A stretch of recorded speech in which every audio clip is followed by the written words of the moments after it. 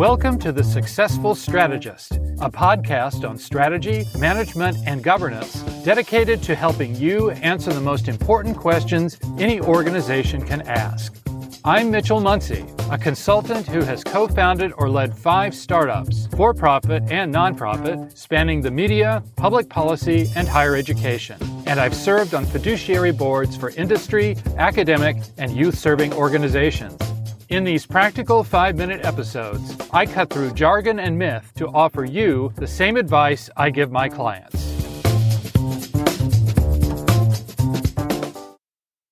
Good morning. This is the second in a series of episodes on common misunderstandings of strategy. Last time, we discussed what is probably the most common misunderstanding, that strategy is planning. Today, we'll discuss another very common misunderstanding, that strategy is operational effectiveness. As with planning, the confusion is understandable. Operational effectiveness is necessary. Any organization will be paralyzed if its practices and processes don't reliably get work done at a reasonable cost. But there's a less obvious reason that executives often mistake operational effectiveness for strategy. Up to a point, improvements in effectiveness can allow an organization to make progress without having a genuine strategy. Imagine for a moment an organization that has adopted to the fullest extent all the best practices of its industry at a given time. We can say that this organization operates on the productivity frontier. It has achieved all possible efficiencies and is delivering maximum value at the lowest cost to its customers, or, if it's a nonprofit, to its beneficiaries. Of course, no organization can claim to do this, and a large majority of organizations, for-profit and nonprofit, continue to operate more or less sustainably well behind the productivity frontier. If a new team of executives takes over an organization that operates behind the frontier, they will be able, just by matching the best practices and common sense tactics of their industry, to achieve notable improvements across the full range of their activities. And they will be able to do this largely without ever having to ask whether their organizational strengths give them a true advantage over similar organizations.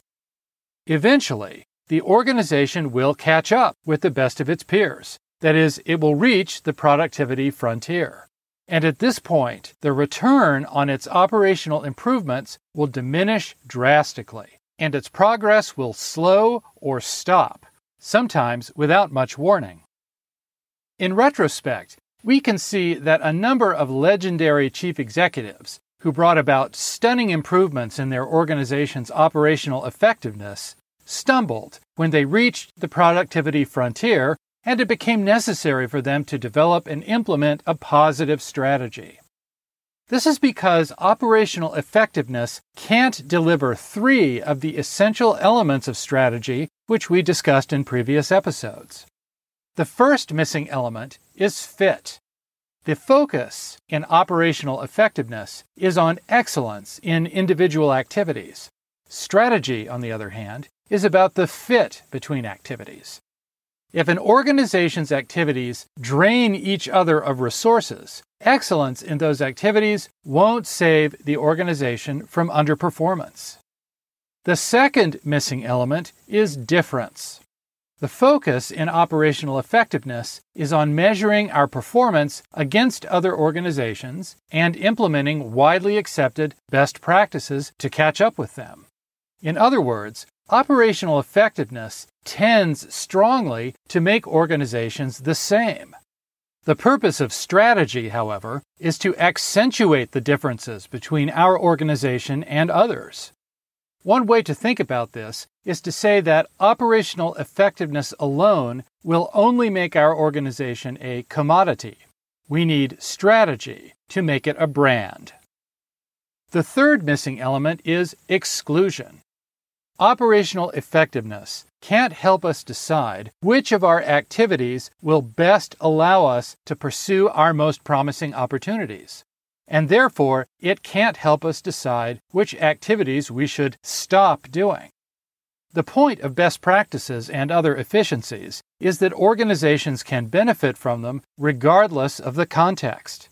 But decisions about which opportunities we should pursue depend on our context. In the words of Peter Drucker, there is surely nothing quite so useless as doing with great efficiency what should not be done at all.